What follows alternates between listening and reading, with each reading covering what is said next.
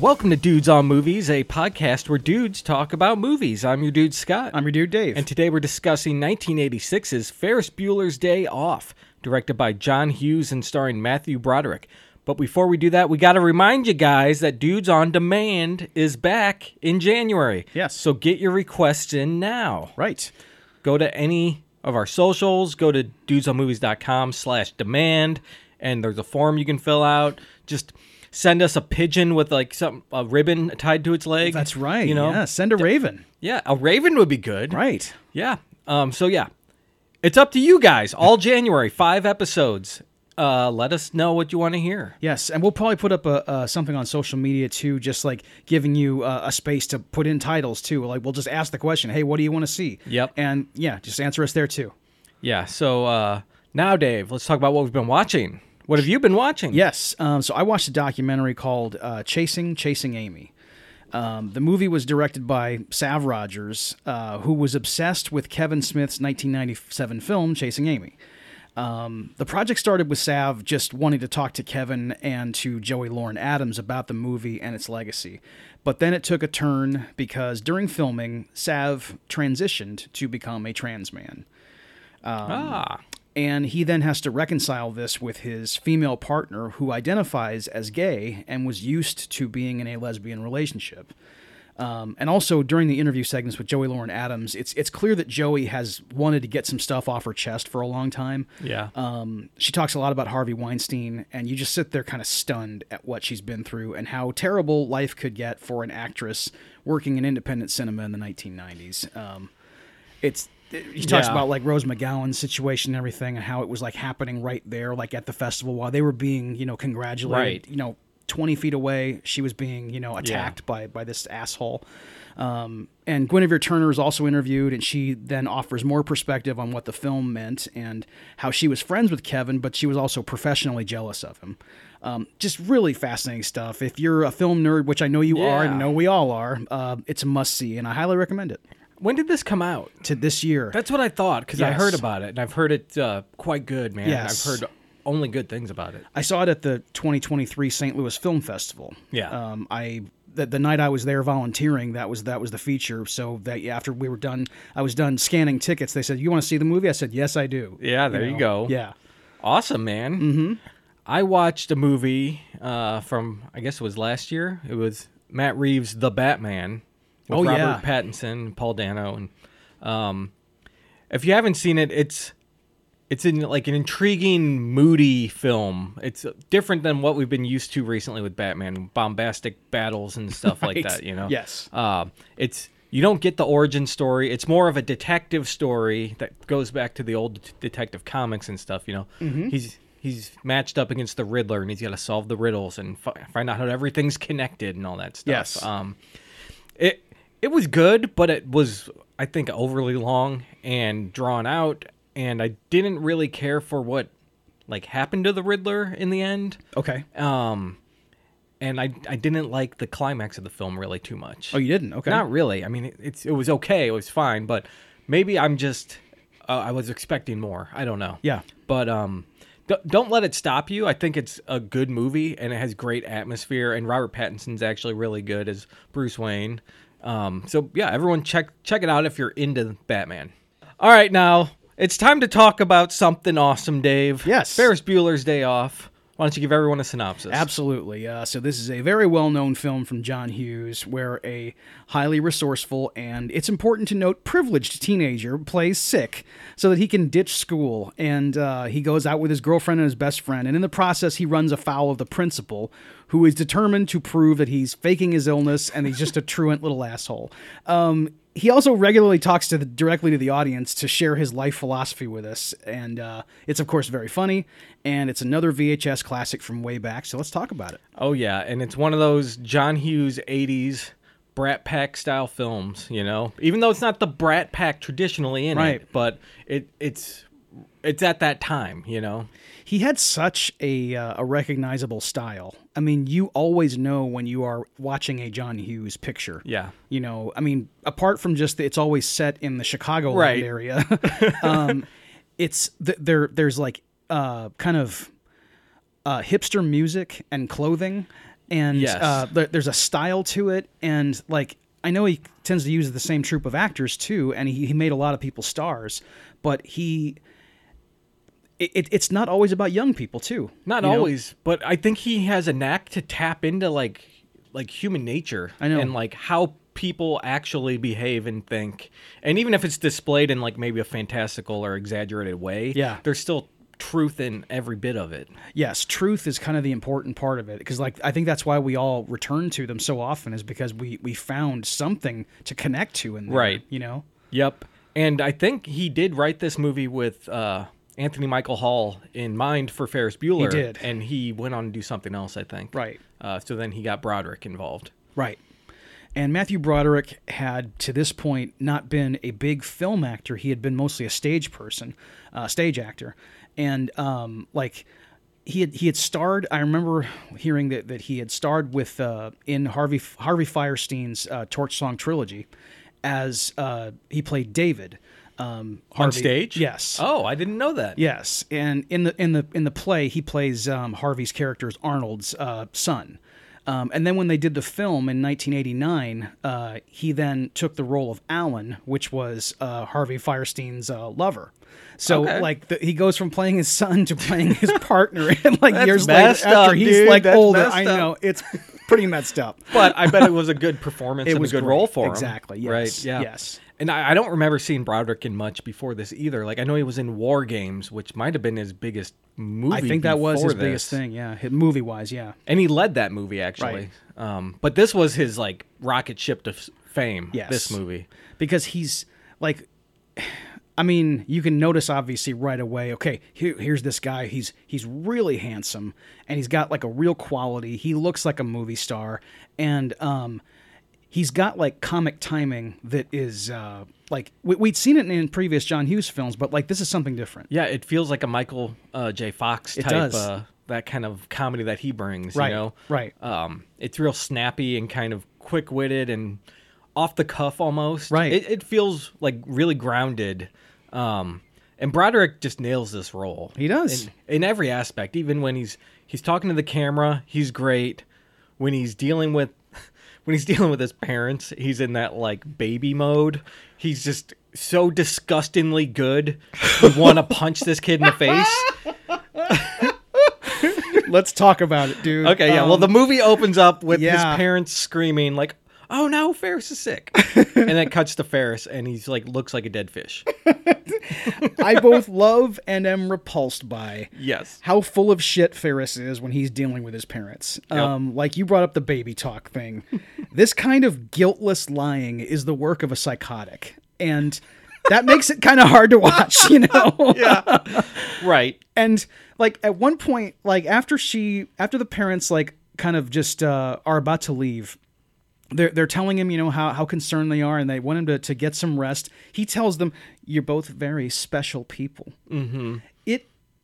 I mean, you just want to reach through the screen and choke the life out of this kid because he is such a dick. And as soon as they leave, the tender music cuts, and he turns to the camera and says, "They bought it."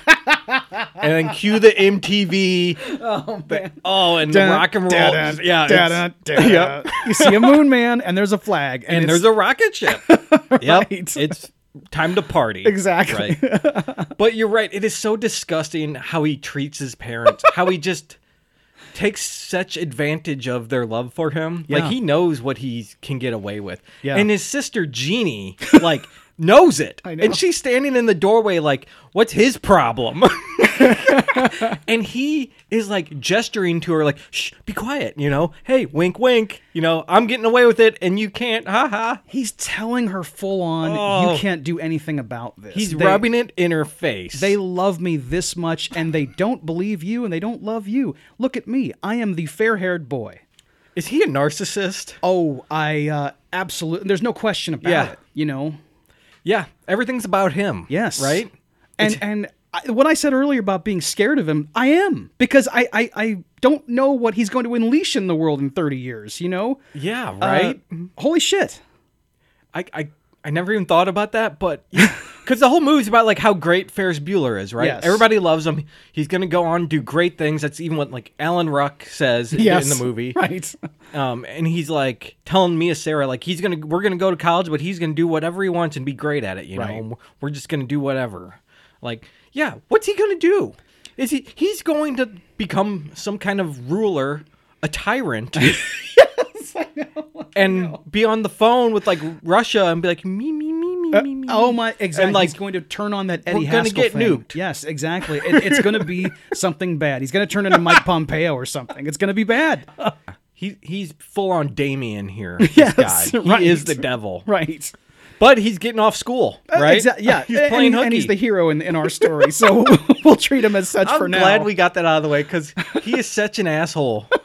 But he's so charming. Yeah. And the events of the film aren't like anything bad, you know? No. It's just like fun little things you're doing, and we're breaking the rules a little, you know, we're having a good time. Yes. We're not bound to authority, but we're not like killing people and robbing people. We're not doing things like that. No, he does nothing in the film that like he doesn't create any victims in this film. This is all except his best friend Cameron. Well, I guess that's true. You're right, but in the end, like Cameron, we can argue about that when we get there. But yes, I would say it's Cameron's fault. It's not Ferris's fault. Very well. He let it happen. Okay. Honestly. We'll when we get there, we'll get there. Yes. And before we move on, it's not super important, but it's the kind of thing that someone like me obsesses over. The bedroom? Well, okay. No? Not the bedroom. Okay. Like, I know what you mean about the aesthetics of the bedroom. And I did clock a lot of cool stuff in there. Yeah. But what I was going to bring up was the ages of the two siblings. Like, it's established that this is Ferris's senior year. So does this mean that he and Jeannie are like fraternal twins? Maybe they are, because Jennifer Grey even says like that she plays Jeannie, that she got a car and he got a computer. So maybe they're twins. They got to be twins. It's got to be, because I mean, like right? they're both in high school, and she was given a car, which is like that doesn't seem like something you do for the younger sibling, right? You know? So yeah, she must be, and if he's a senior, she can't be older than him and still be in high school. So they got to be the same age. It makes sense, and I can see it, actually. Yeah. Like, they definitely could be twins. Maybe that was in the script somewhere and it just got cut out. Yeah, because I remember hearing that the original cut of the film was 2 hours and 45 minutes. Whoa, man. Can you imagine an epic Ferris Bueller's Day Off? Oh, my God. I want to see that cut. I know. That would be actually kind of neat to see. I kind of do want to see it, too, because there's like a whole thing where like they go to strip clubs and stuff. Oh, man. I mean, it was probably a different movie. It would be different, and I feel like the film, as it is now, is so well-paced that you would just destroy it. Because even like during the editing process, like some of the events of the day are out of order in that first version. Yeah. And so like they had to work to like, oh, wait a minute, this should go here. You know? It was like the German parade was like before the Cub game and stuff. And it was like, what? Okay. Yeah. Well, whatever. But, so now, we get Ferris Bueller breaking the fourth wall for like the first time, right? He sits up in bed. He's talking to the camera like, you know, you got to fake out the parents. Here's the rules, you know? Yes. And it lists them on the screen, you know, fake a stomach cramp. And then you lick your palms to get clammy hands, right? You know, and some people tell you a good phony fever is a good way to go, but if you get a nervous mother, you'll end up in the doctor's office, which is worse than school. That's pretty sage advice. Yeah, it is. It's very true too. Yes. I mean, like, I think that when people saw this in 1986, they must have just been like, oh my God, I've been doing it wrong the whole time. You know? Right. Because in E.T., I learned about like doing a phony fever. Oh, you put the thermometer up to the light? Exactly. Yeah. You know, but it turns out that was a stupid move, because you're right. Like, if your parents were concerned, you would be taking the doctor. Oh, you're 110. Oh my God. Let's go to the hospital now. You're legally dead. Yeah. Right. Oh my God. So the whole like beginning of the movie is kind of flashing between Ferris goofing off at home and like people at school, and kind of the events are kind of rolling and kind of coming together, you know? Yes, and he's in sort of contact with some people at school. Yeah. He calls a payphone that's in the middle of the hallway. He calls the freshman. Exactly. Yeah. And he's like sort of laying the groundwork for, you know, so that word will spread about his disease, you know, his disease. How bad it really is. Exactly. He like tells some bullshit story about how he's like John Hurt in Alien. Yeah. And of course, I don't know if they believe him or not, but holy shit, dude, are you serious? Exactly. Yes. Like, yeah, that's what the kid says. Right. I mean, do I sound like I'm serious? Yeah, and he's got a synthesizer with like various retching noises. This kid's computers, man, it's insane. I used to, when I was younger, wonder about kids like Ferris Bueller and Zach Morris and Parker Lewis. Like, did they really exist?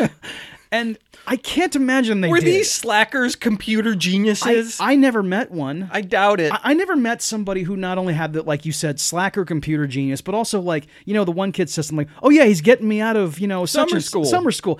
How are any of these guys doing How these deals? How are you getting out of summer school? At one point, like, it's like, I remember hearing about like Zach Morris, get me a locker close to this guy. Well, how is he going to do that? Right. And he manages to finagle something? Change the database? I don't get it. I don't get like the whole like idea of these kids who were super hackers, very charming ladies' men, who just had connections all over the place, and they various disguises. And I never met such a person. Yes, it's fantastical. Yes, like, it is. It is not real. Right. Like, he even hacks in and changes his absences from 9 to 2. I mean, and Rooney's reaction to this, to Ferris's hack. love it. Like, he's so outraged, and he's yelling, Grace! He's yelling across his office, and it's like, dude, just chill for a moment. Chill for a second. Exactly. You're going to change it back, and you're going to get it like, encrypted. It's going to be fine. Right, like he can't change it back. Dude, he watched it tick down. It's not like he came back and was like, well, maybe I was wrong. No. He watched it get hacked live. And I mean, why is the hack what kind of countdown?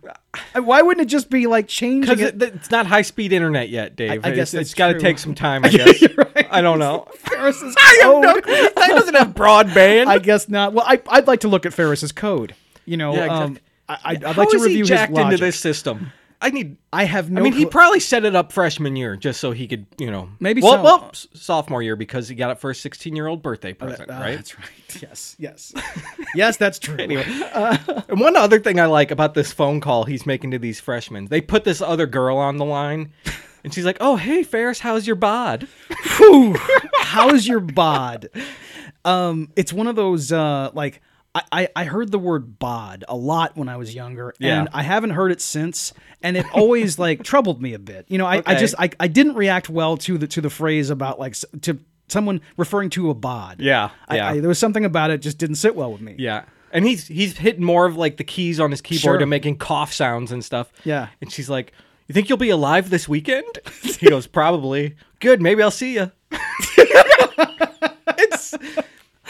It's such like a high school thing. Oh yeah, like, of course, right. Are you going to be alive? Well, maybe we'll hang out. Yeah, exactly. Yeah, you said that you were like near death, but I mean, we're kids still, so that means you're going to be alive, right? Because we're never dying, Ferris Bueller will never die. Not if the city of Chicago has anything to say about it. Right. And he's also calling his best friend Cameron, played by Alan Ruck. Wow. And I'll tell you what, Cameron is such a great character. He is so put upon by Ferris. It's almost gross how he treats his best friend. He's just using him to get his way. Yes, Ferris treats Cameron very cruelly. Even if he's like, we only see one scene where they're like actually fighting with each other. Yeah. But yeah, it's always manipulation. Yep. And Cameron's a big boy and he could take care of himself sometimes, but at the same time, like he's been dealing with Ferris now since like what they said, 5th grade. Yeah. And those relationships that you have when you're younger like that, if you are the number 2, it's hard to overcome that status. Yeah. But you do see a lot of moments in the film where Cameron really challenges Ferris. Like, what the fuck are you doing? That's true. He does. Or like, you can't treat me like this. And he calls him out, and Ferris ends up kind of apologizing, but he still gets his way, I love that scene too, where he does like the thing, like the challenge. He goes, "You hit me." Yeah. And you deliberately hurt my feelings. And it's like, it's so good. They have besides like the manipulation on Ferris's part, like it feels like they're very emotionally aware of where they stand in this relationship and how they treat each other. Oh, very much so. And it seems like they accept it. Yeah. They both have really staked out what role they play here. Right, yeah. And it's also, this has to be discussed because it's just fascinating to me again. Like, Alan Ruck was 30 years old when they made this movie. Right?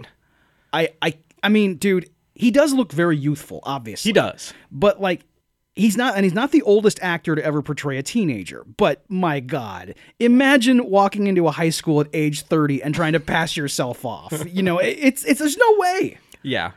Yeah, I think the film pulls it off where you don't think about it. No. But when you find out he's 30, you're like, okay. Yeah, I can kind of see that. That's weird and wrong. Yeah. You know, it's kind of like Gabrielle Carteris on Beverly Hills 90210 was in her 30s when this, it was like, and you're just like going, man, why can't they just get teenagers to play these roles?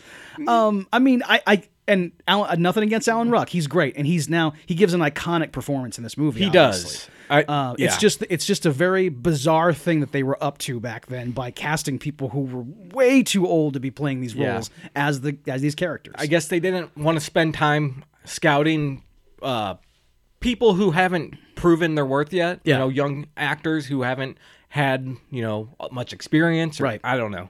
There's also the whole like practicality thing. Like if you have someone who's under 18, they can only work half a day too. Right. Yeah. You know? Well, get someone who's 18 then. Come on. I mean, an 18-year-old can pass for 18 16. to 21. Get someone in that range. It'll work out. Exactly. You'll be fine. Yes. But when we first meet Cameron, it's one of my favorite things in the movie. Ferris calls him at home, and he's laying in bed. I don't know what it is. It's like music from like a mortuary or something is playing. This is really strange shit. Yeah. And he's in bed, looks like he's dying. He's got pills everywhere. Ferris calls him and is like, hey, come pick me up. He's like, no, I'm sick. And he hangs up the phone. And then Cameron says, he lays there and the music kind of swells out and he goes, I'm dying. And the phone rings again and he answers and Ferris goes, you're not dying. You just can't think of anything good to do. And then he hangs up. That joke lives permanently in my mind. Like, Kid Scott saw this movie and was like, what am I watching? Yes. How did he know to say that? He didn't. It's just an amazing bit of comedy. It is. Because, like, yeah, even if you do, like, go away thinking that, like, Ferris and Cameron have some kind of telepathy, like, right. That's also funny. But but if you say that that's not what's happening, if it's just a joke, you're still like, man, that rules. That's a great joke. That's a right? great joke, Yeah. you know? And then it's followed by something that we joked about before we did our sound check. Where Cameron, I still don't know where this comes from, but he's laying in bed and Alan Ruck does this thing where he says, when Cameron was in Egypt's land.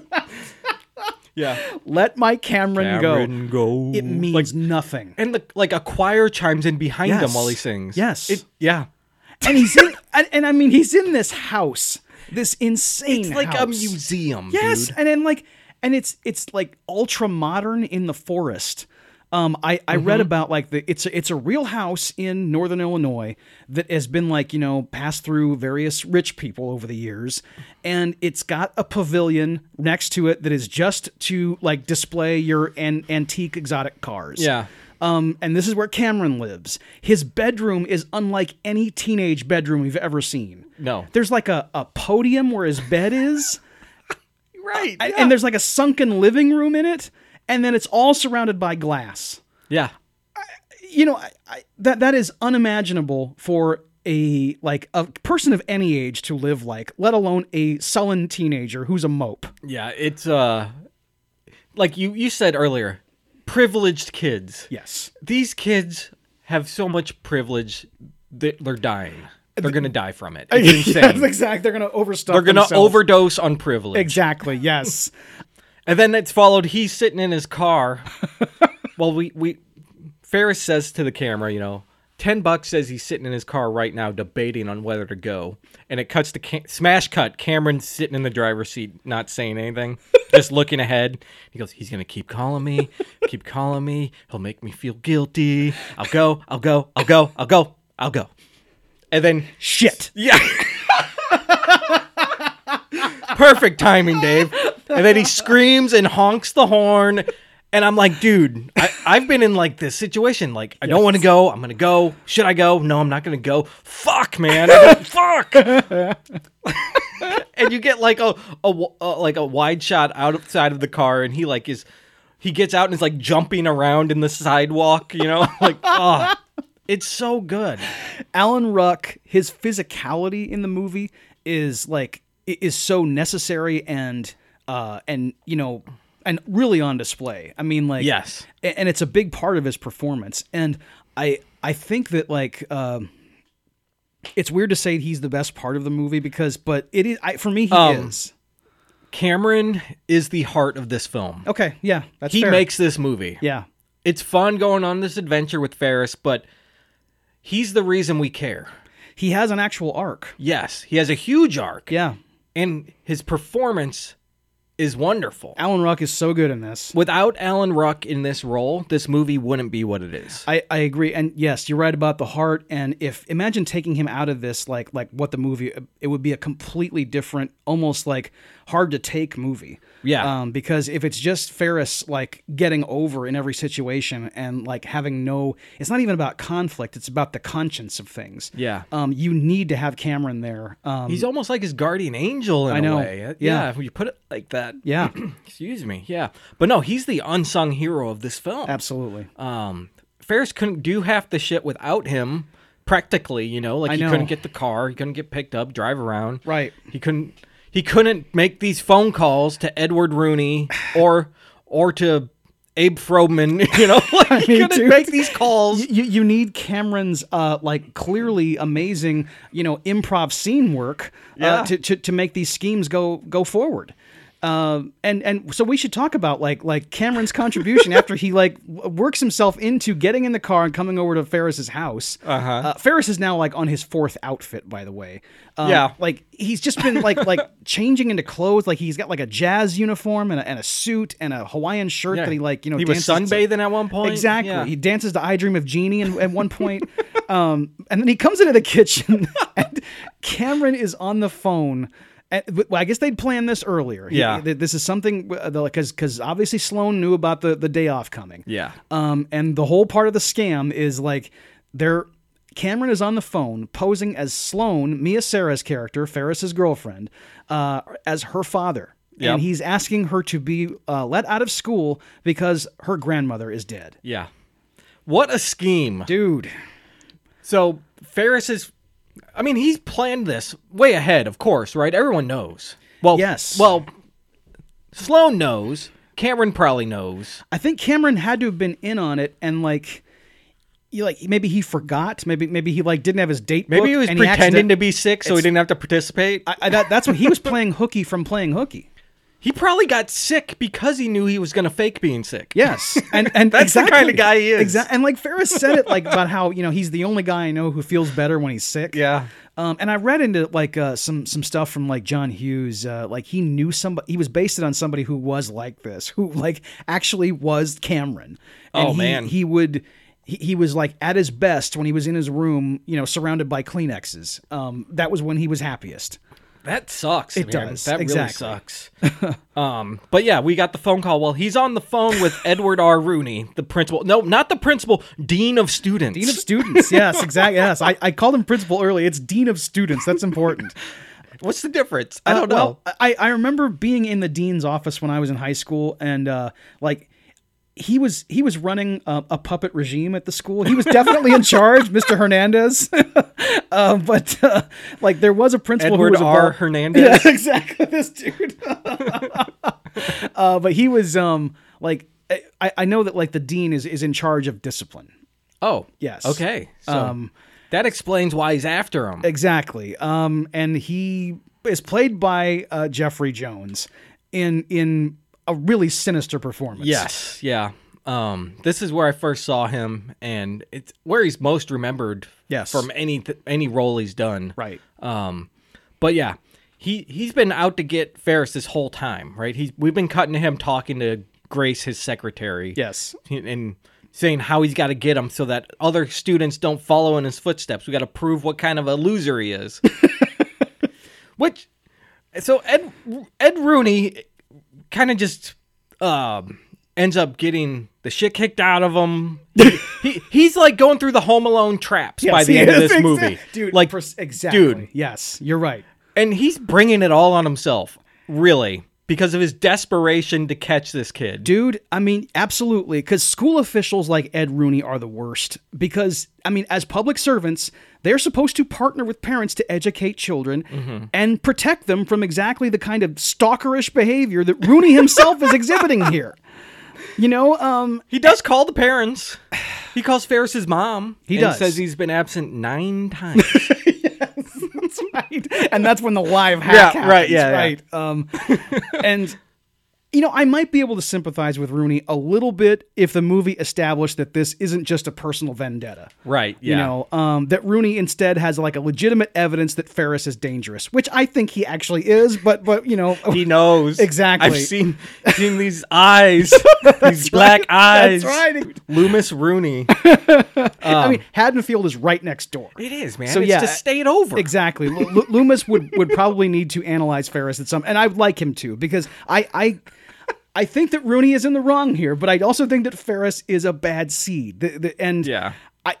If we don't rein him in now, he could become like the next Roy Cohn or something, and that would be bad. Yeah. But like, then I could understand where Rooney's coming from. But as it stands, he just looks like some pervert who's just chasing some kid all over town. He's just a buffoon that takes pratfalls in the film. Yes, exactly. And he's like bested at every turn. Right. And it's because we want Ferris to succeed so badly.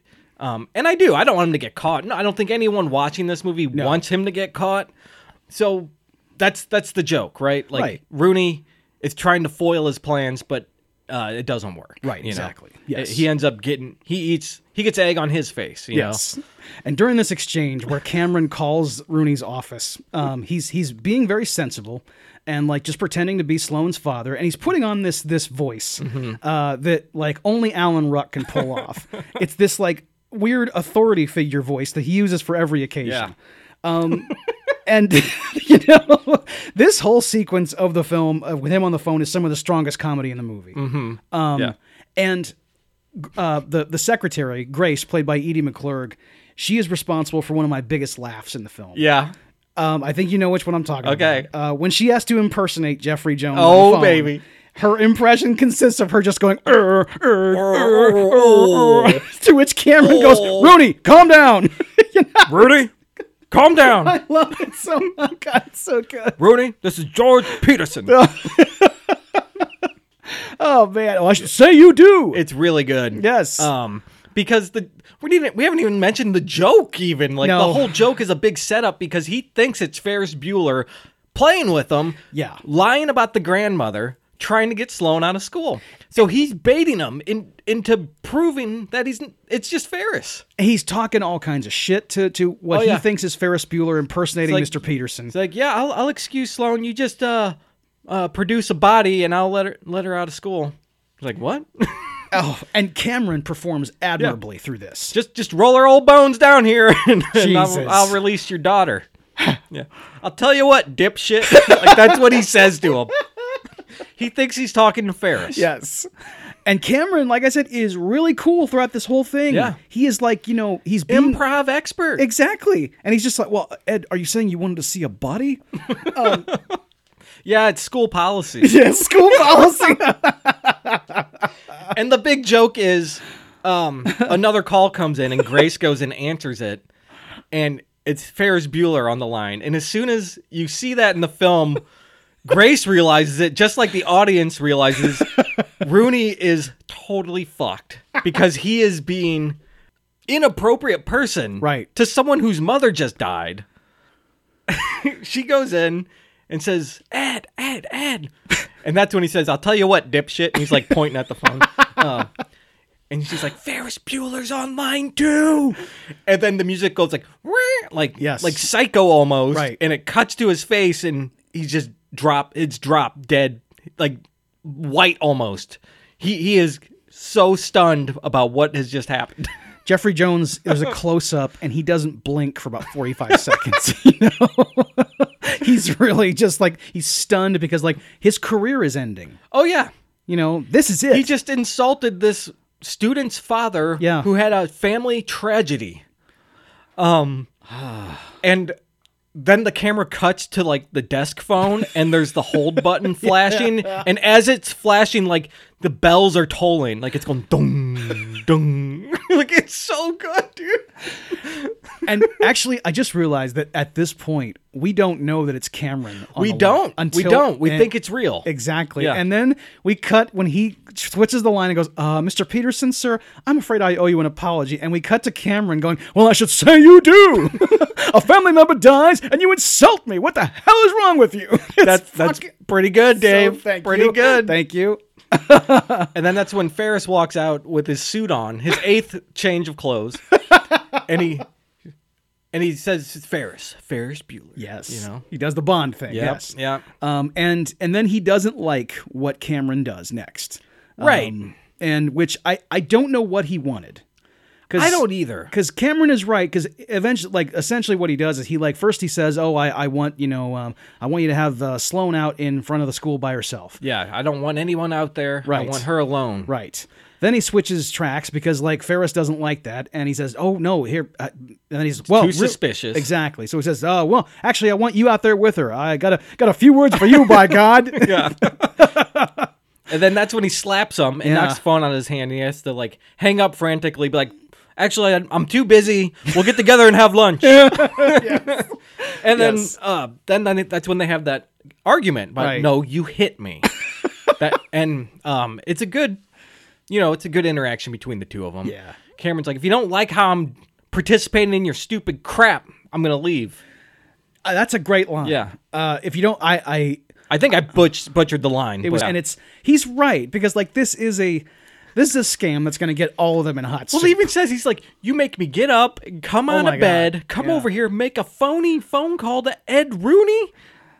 The man could squash my nuts into oblivion. Yeah. And then you deliberately insult me. Yeah.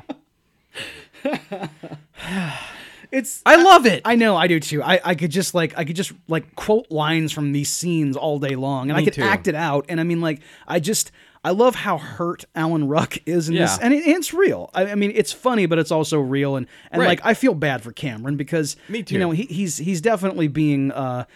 He did an expert job on that prank, on that phone call. Yeah. I mean, everything was going, that deal was going great until Ferris walked in. Right. The Vermont deal would have went through if he was involved. That's exactly right, dude. Mrs. Bueller needs, Mr. Peterson on the line. By the way, Ferris's parents in the movie, the actor and actress, yes, they actually got married in real life. Yes, they became a couple and they got married and had kids. Yeah, which is really cool. Pretty cool, I know. So now Ferris tells Cameron, "I need a favor because of your screw up." I can't believe he says that to him, but that's what he says. Yeah. I need to steal your dad's Ferrari, dude. I mean, this is one hell of a favor. Yeah. Yeah. It's apparently only 100 were made, which is right. Just I'm not a huge car guy, so I don't know what he says, but he says some really cool car stuff. Yes, he does. And there's really cool music playing. Yep. With a really cool car in this awesome garage. And Ferris is in his suit, this handsome dude in a glorious suit, of course, next to a limited edition Ferrari. I mean, it looks great. I mean, I want to drive that thing. I do too, but there are other cars in this garage. There's a Model T. Yes, right. I mean, it's like the car that they want to rent in Sunset Boulevard. That's just there in the background. Yeah, yeah. And he chooses the cherry red Ferrari because, of course, that's what Ferris Bueller is going to go for. Yeah, of course. But everything he says there about his dad never drives it, he just rubs it with a diaper. Yeah, which is I understand about that. If he has a car that literally only the 100 richest kings in the world have, then of course he's not going to drive it anywhere, and he's going to know the exact mileage, and he's going to know anytime someone he would have a sophisticated alarm system like the one from Entrapment in this. He would know that the door was just open. Absolutely, even though it's 1986. Yes, there was technology then that would notify you of this stuff. Yes. And when you're this rich, he probably has 18 of those things. Yes. I know. Right. Just in case 17 go out. Because that's how much he loves this car. Right. Cameron spells it out to the audience, plain and clear. He loves the car. He doesn't love him. He loves the car. Which is sad, but true. I know. I know. And Ferris says, what, your dad doesn't trust you? And he goes, never did, never will. Yeah. Very sad. Yeah. Poor Cameron. I know. And because it's Alan Ruck and he's a great comedic presence, I mean, Yeah. he delivers the line and we laugh. It's funny, yeah. Exactly. But, like, obviously, yeah, that's tragic. Oh, yeah. There's sympathy, like, laced through that Of course. line. Right. And that all builds up throughout the movie. He says it things like that several times, you know, and then it culminates later, which we'll get to. Right. But he lets Ferris take it out of the garage, man. Like, why? Okay, so like you said something earlier about like, you know, stuff being Cameron's fault and everything, Cameron being like in the wrong on certain things. I mean, was this what you were talking about? This is one of the things. Okay. He could have stopped him from doing this, Yes. right? He Right. could have easily stopped him, Right. if he really wanted to. And that's what Cameron says actually later during the climax. He says, "Yeah, I could have stopped you. Yes. I didn't want. I wanted this to happen. That's why I didn't stop you. You know, deep down, like he wanted this." Yeah, that's true. Like maybe he was To go against his father, finally stand against his father. Right. So I guess this is the catalyst for him, like kind of overcoming his father's authority is to, I guess, he's gonna have to like let Ferris get away with this first. You know, that's the first step. Yeah, even though if he doesn't realize it in this moment, like later he does. Like, yeah, I could have stopped you if I wanted to. Right. Right. But yeah, this is one of the things where I say, yeah, it's kind of his fault that this happens. Right. Not entirely. Because like if Ferris didn't put him up to it, yeah, it wouldn't have happened at all. Right. Because there's no way that Cameron would have ever taken the car out on his own. No. Or even apart from Ferris and Sloane, if he just wanted to like sneak and have a drive, you know, right. he would never do such a thing. We've kind of been talking shit on their relationship, how badly Ferris treats him. Yeah. But there is some sincerity to it. Like he's always talking to the audience and saying like, talking about Cameron's life and how it kind of sucks and he just wishes it was better. And a lot of the stuff he's doing is to give Cameron a good time. Yeah. Like even later in the movie when they're leaving downtown, they're in the cab and Alan Ruck says like, yeah, I haven't seen anything good. And Ferris is like, what? Like in disbelief, you know? Like, and he even looks at the audience, like at the camera. It's like, are you kidding me? Exactly. Like, what? We went to the baseball game. Right. We went to a museum. We saw priceless works of art. We ate pancreas. You know, right? Like, he's doing a lot of it, so Cameron has fun too. Right. I think number one reason though is Ferris wants to do it. Yeah, of course. And like him having Cameron along is a bonus thing. And like it's nice that he can do something for him. But yeah, ultimately this is about Ferris. Yeah, right. Right. So they get the Ferrari. Yeah. They pick up Sloane from high school. And Inspector Gadget walks out of this car, dude. Like, Ferris Bueller is dressed like Inspector Gadget, which I know someone at the studio saw this movie and was like, you know who we need to cast as Inspector Gadget? Matthew Broderick. I mean, it works. He's already worn the costume. It's already once. on film. Right. And every time I see, you know, like this part where he's trying to do the Mr. Peterson voice. Yeah. And it works for like, you know, for their purposes because he's standing far enough away that like Rooney couldn't see. But here's where Rooney really shits the bed. Yeah. He comes out there with Sloane. He's sprung her from the class. Yep. And Sloane thanks him for his kind words and compassion. She goes over to the Ferrari where Ferris is waiting, and she plants this makeout on him. Yeah. You've have a kiss for daddy? Fucking hell. Oh, man. I mean, like... They fucking make out. And Rooney says, so that's how it is in their family. Okay, Rooney. Maybe you call the family services right now. Absolutely. Exactly. What the fuck are you doing? You are a school administrator in charge of discipline and protecting the children. Yeah. And you're letting it happen. Yep. What is wrong with you? Yeah. I just, wow. Yeah. I mean, obviously we know that's not what's happening, but like, what from his vantage point, that's what he's seeing. And his response is, so that's how it is in their family. Yep. Dude. Pretty awful. Wow. Especially considering what he did in his personal life, if you know that story, which we don't have to get into. Jeffrey Jones? Yeah. Yeah, I know. Yeah, Jeffrey Jones has had some perverted moments of his own. Yes, pretty bad stuff. Yeah, it's kind of like trying to watch Woody Allen now. Oh my God. It's kind of tough. I know, exactly. Yes, there are just so many hidden monsters in Hollywood, and unfortunately, many of them are really talented actors and filmmakers. But yeah, so now they're free. Man. You know, this Ferrari is zooming around the highway. You see all the skyscrapers. Yeah, Big city now. Yep, exactly. Yeah, it's some good stuff. Okay. At what point do we talk about the timeline? And like the No, anytime. Okay. Because it's been bothering me since, the late 80s, I guess. But like, For like over 30 years. Yes, Yeah. exactly. This is age-old problem. He's been waiting for this moment. It's probably been talked about by thousands of fans over the years, of course, but like we just need to touch on the impossibility of the number of activities they cram into their one day off. Yeah. I mean, when Ferris and Cameron pick up Sloane, let's say it's 10 a.m., right? They drive to the city, which under optimal conditions takes about 30 minutes. They walk out of the parking garage after leaving the car with Richard Edson. Yes, I love Richard Edson, He's dude. awesome. He's so good in this. Man, he's so cool. Relax. Exactly, yes. And hey, what country do you think this is? Yeah. Man, so cool. But they hit the Sears Tower. Now, when you go to the Sears Tower, you've been there. That's an experience. It is. Takes at least an hour with no line. You don't just walk into the lobby and get on the elevator and just whiz up to the 110th floor. You got to stand in a line for a long time. And then they have a sit-down lunch at a fancy restaurant.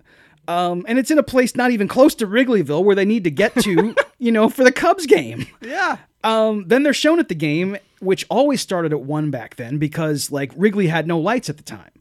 And granted, the movie never specifically says that they arrived for the first pitch or stayed for the whole game. But according to what it presents us, it's inferred that they caught a foul ball and saw all 9 innings, right? Yeah. Then it's on to the museum. I obviously then there's a... I mean, the last time I was at the Art Institute of Chicago, I walked in at 11, and when it closed at 5, I hadn't yet seen everything. Yeah. So I was there 6 hours, and I had to go back the next day to finish my journey. And we see them admiring paintings, so they're definitely not just like popping in and popping out. Right, So, yeah. and then the von Steuben Day Parade, and where Ferris performs 2 full numbers. I mean, it's just crazy. This is great. This is a full day. Yes, it is. There's an app for this, though, I think now, right? Like, Oh, I saw an really? ad I on didn't know YouTube, I think. Oh, Like, wow. If you got a layover in Rome, how do you see the Colosseum? Oh, you got to have this app. You can get in and out real quick. You know? Oh, wow. Yeah. Oh, so okay. you won't miss your plane, probably. Maybe they had that app. Ferris hacked in and got them, like, front row and, like, everything. Dude. Yeah. If Ferris has access to the internet in 1986, then yeah, he probably does have the world's first smartphone. Relax. Yes.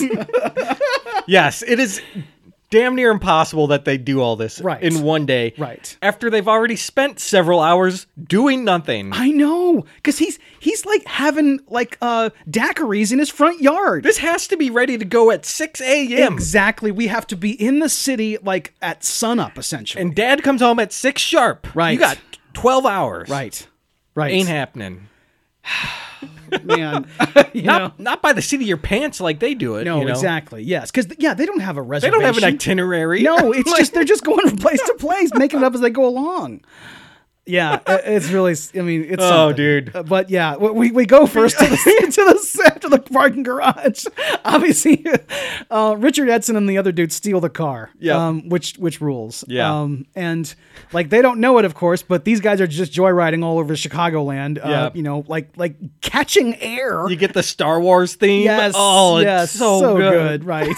The car flies over the camera like a Star Destroyer in Star Wars, like so good. Oh man. Yeah, but that's great. And then they go to the Sears Tower and they like lean on the rail. Like I did that. Yeah. I don't know if you did that. Everyone who goes there has probably done it because of this movie. Right. And you get another great line from Alan Ruck where he says, "I think I see my dad. Son of a bitch is down there somewhere." He's like, son of a bitch is down there somewhere. And then they go to Chez Louis. Uh-huh. It's a fancy French restaurant. Yeah. And boy, this thing here. Okay. the scam in the restaurant is they walk up and Ferris, the maitre d' is somewhere else, and so they look at the roster of the reservations, and Ferris sees a table for 3 for Abe Froman at noon, and he decides he's going to impersonate this man, and steal the table. Like he's not going to show up. I mean, dude, Abe Froman, if he's the Sausage King of Chicago, he has made a reservation with some intent. He's going to show up for his reservation. And if everyone knows the Sausage King of Chicago so well, won't they know what he looks like? Yes, they would. He's probably on the cover of Sausage Magazine, you know? Chicago Sausage Times. Yes. The maitre d' calls him out. Okay, take the kids back to the playground. Field trip's over, you know.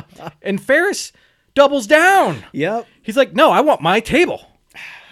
I want it right now. I'm going to call the cops. So he calls the cops from the fucking lobby of this restaurant.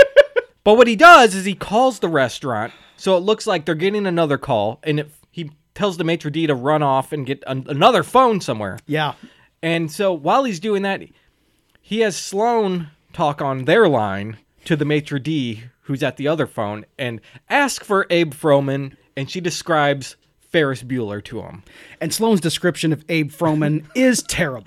Yeah. I mean, she describes his outfit. What the fuck? How would you know what he's wearing? I know what he's wearing right now. Devilishly handsome. Oh, come on. You know, okay, got it. What are they going to do? Yeah, when Froman actually shows up. I know, right? I mean, it's just, it makes no sense that she would describe the clothes he's wearing at this moment. Hangs up and sees that the line is still flashing. So he picks it up again and he overhears the Ferris Bueller calling the cops. And it's Cameron again going, Mr. Froman, this is Sergeant Peterson, Chicago PD.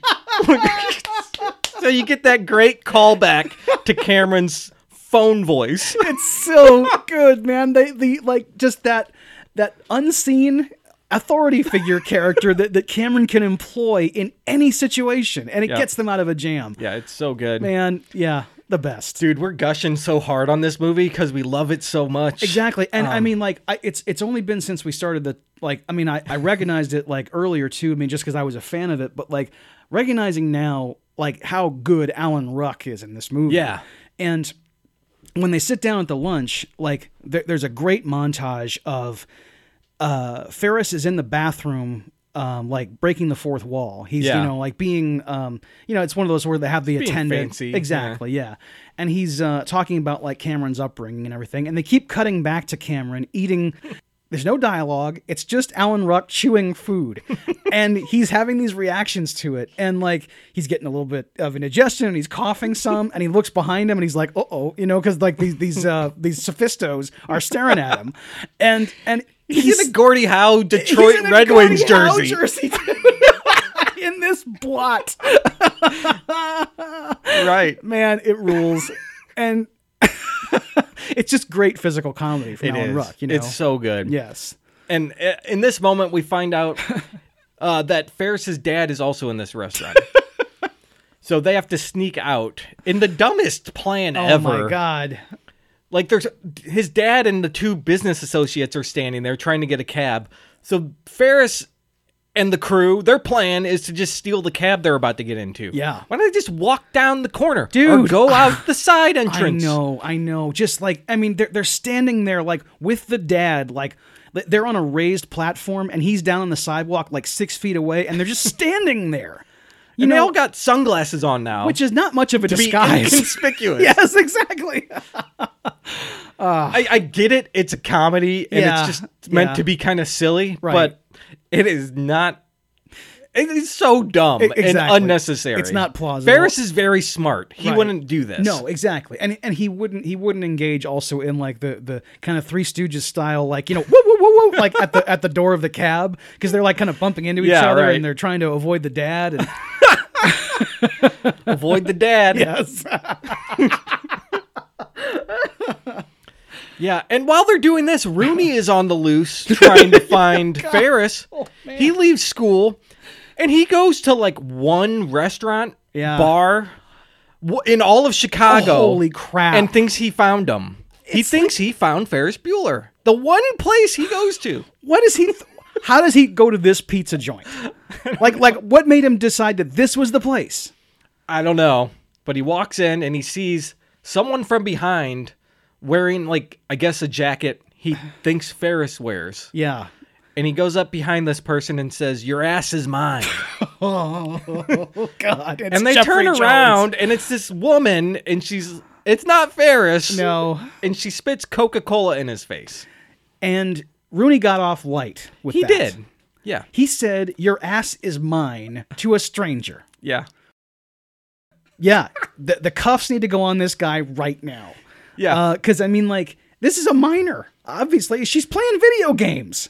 This is like the second time in this movie Exactly. he's been very inappropriate with kids. Yes, indeed, dude.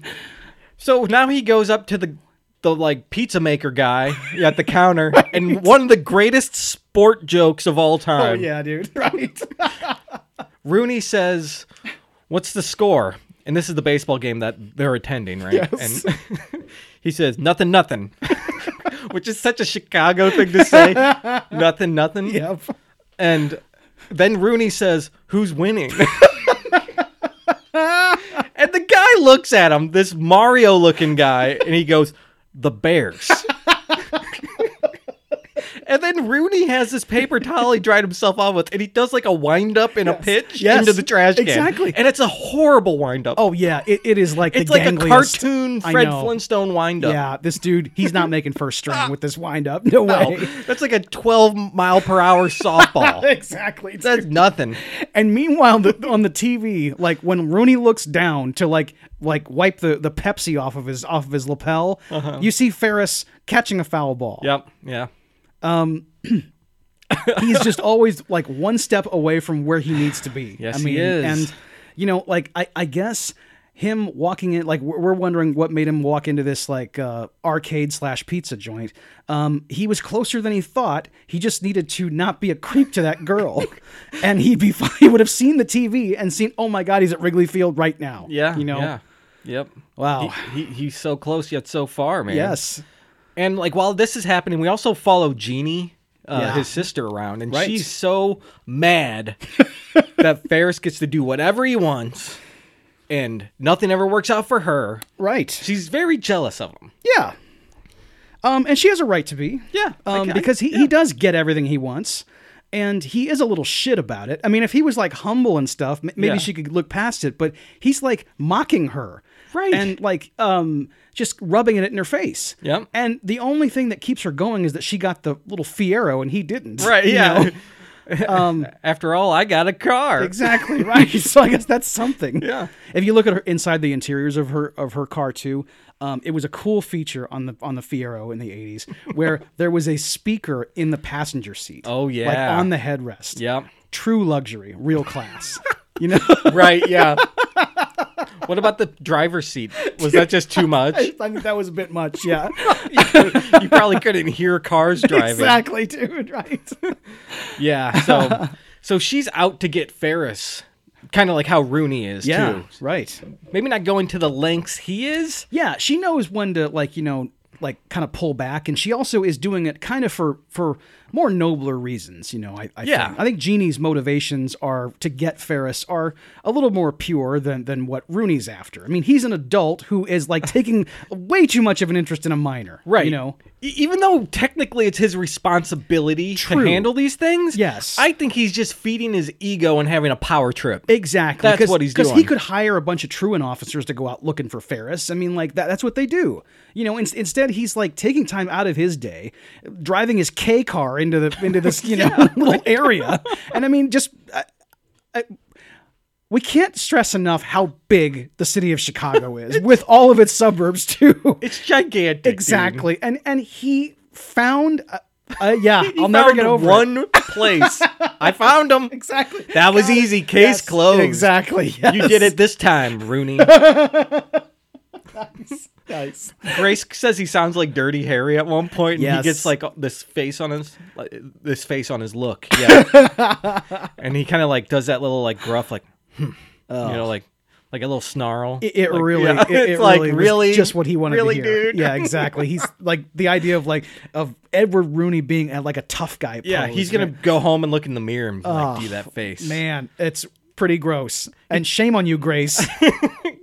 Don't do this. Ed, you sound like Dirty Harry just now. Grace, I was on your side when you were like naming off all the the groups, the dweebies, the dickheads, the dweebies and dickheads and sluts and sportos and motorheads. They all adore him. They think he's a righteous dude. She names about 12 different clubs, like 12 different like subgroups like every of students. clique possible. Yes, and some of which don't actually exist. I never met any. I mean, I know that like not that they travel in packs. Yeah, you know, like the I've never heard of sportos. I figure that's just like the jocks, but doesn't she also say jocks? So like. She does, and Sporto is also used in the Breakfast Club. So I think it's just a term that like John Hughes might have made up. Okay, you know, it is a jock. Okay, yeah. So she needs to learn her vocabulary. You can knock one of those out, save a little time. Yeah, exactly. Sure. Yeah, you don't have to name both of them. Get up to speed. Right. She's so good. The one point she's pulling multiple pencils out of her hair. I know, because she's got this bouffant. Yeah. And I guess, like, you know, a lot of pencils can fit up there. And she also tells Jeannie off in a really shitty way. You know, that's none of your business, young lady. It's like, oh, God. You know, I mean, it's a withering thing where, like... Well, it's kind of good. I think she did appropriate, because Jeannie... Of course, Jeannie is out of line. Yeah. Exactly. It's just that, like, for me, like, from, like, age 4 until 17, one of the worst things I could experience was like being told off by an adult who wasn't my parents. Oh, okay. Yeah. You know, it always just gave me the, like, I felt really low, and like it was a real gut punch for me all the time. So yeah. They go to the museum after this, right? Yes. And I love the museum scene because it kind of changed the whole tone of the movie. Like the way the music kicks in, it's really like melancholic. Yeah, you're right. And they're looking at all these like beautiful paintings and stuff. Yes. And there's no dialogue or anything. It's like a montage, really. Right. And the Art Institute of Chicago just has, you know, like it's got priceless works of art in there. I mean, 6 hours worth, like you said. Yes, exactly. You can even see it all. That's right.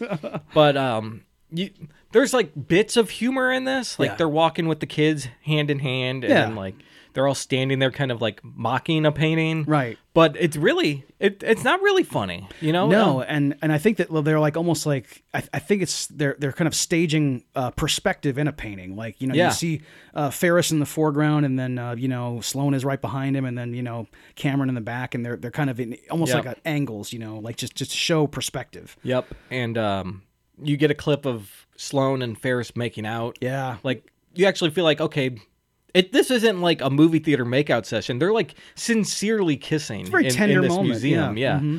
And then you also see Cameron staring at a painting, and it keeps getting close up on his eyes and then close up on this girl in the painting to her eyes, and it goes back and forth closer and closer. And I don't know what the meaning is, like if he's actually looking into himself and kind of dealing with his demons he has, like by just staring at this painting or something. But there's symbolism here I haven't analyzed enough to figure out yet. Right. And I know John Hughes, I mean, he intentionally did this, obviously, but I know he's on record saying stuff about this, like what he meant by it and stuff. Right. He said something about like Cameron struggling to find his identity in the face of one of the children in the painting. Yeah. And, you know, the painting was a Sunday afternoon on the island of La Grande Jetée, painted in 1884. And I've seen this clip of Cameron staring at this French painting. Yeah. In tons of like Instagram reels where it's just this one, like, you know, 30-second sequence of like cutting to the painting, cutting back to Cameron, and then getting closer up on the painting until you're like, you know, almost like you're too close to the painting to even see anything. Yeah, it's just dots. Right. And they've replaced the music with like scarier stuff. Yeah. And it's like It's really effective. Right. Like, it's kind of nightmarish because like Alan Ruck's face, that like, just like Jeffrey Jones in the unblinking thing, where he's got like these piercing blue eyes. Like, it's an interesting face that registers on camera really well. And then when you put it against that painting and then like this dirge funeral music, it's like, oh man, this is kind of scary, you know? Yeah. And I mean, it's only a few minutes long, this whole sequence, and they just tossed it in. Honestly, it could be thrown out. I know. I'm glad they kept it because It's just something special in the movie. It kind of marks a turning point of the film, too. Yeah, and it shows, too, that, like, imagine, like, kids ditching school and going to the art museum. Man. It's... sounds good to me. Sure, but, exactly. What if you caught your kid, like ditching school, and like you find him, oh, were you at the art museum? It's like, how could you punish him? Yeah, that's pretty tough. Exactly. Yeah, and Rooney goes to Ferris's house at one point, man. which is where you should have went in the first place. Where are you most likely to find him if he's saying he's sick? Probably at home. Probably at right? home, exactly. Yeah. Yes. So Ferris has rigged the doorbell. When it's pressed, it plays another one of his technological traps, He's got a pre-recorded message where Ferris is like, "Who is it? Oh, I can't come to the door right now because I'm sick. I might fall down the steps." And he's got like perfect like pauses for all the breaks in the conversation, and like the kind of answers for each like normal conversational questions you'd be asked. Yeah. And earlier, Ferris's mom had come home. Yeah. After her talk with Rooney, she had like just this momentary doubt where maybe what if maybe I need to just verify that he's actually homesick. Yeah. So she comes home and she goes up the stairs and she opens the door, and it's as you said, one of his booby traps that he set.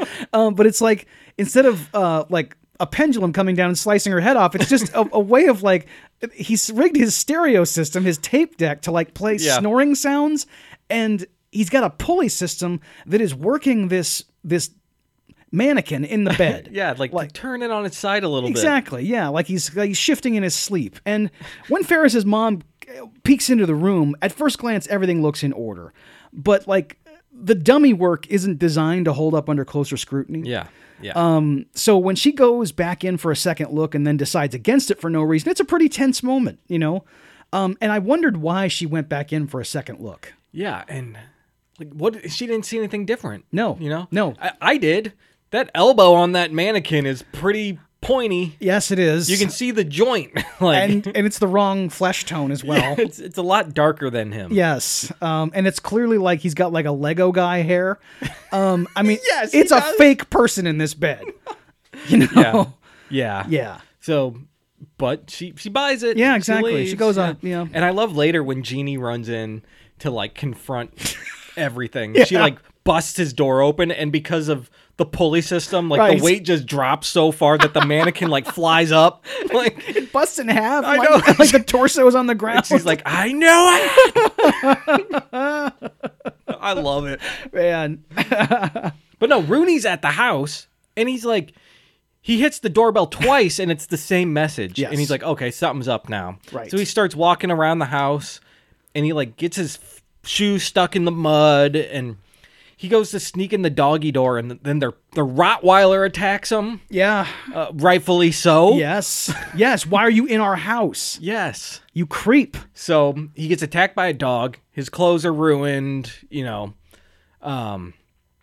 Pepsi on him earlier. It's just getting worse and worse, right? Exactly. He does a really bad. I can't remember if it was the dog bit him on the ankle or if something else happened. Oh yeah, his leg is pretty messed up from the dog attack. Exactly, and it's like the pants are ripped and there's blood all down the back of it. Yep. And he is in the kitchen, and Jean thinks that she has nabbed Ferris. Yeah. Like that she's got him. So, and he thinks that he's got Ferris because he hears Jeannie like skulking around. Mm-hmm. So they both come around the corner into the kitchen and they jump out and yell, "Ha!"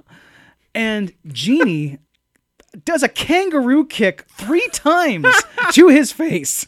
Dude, I mean, it's like a whack, whack, whack.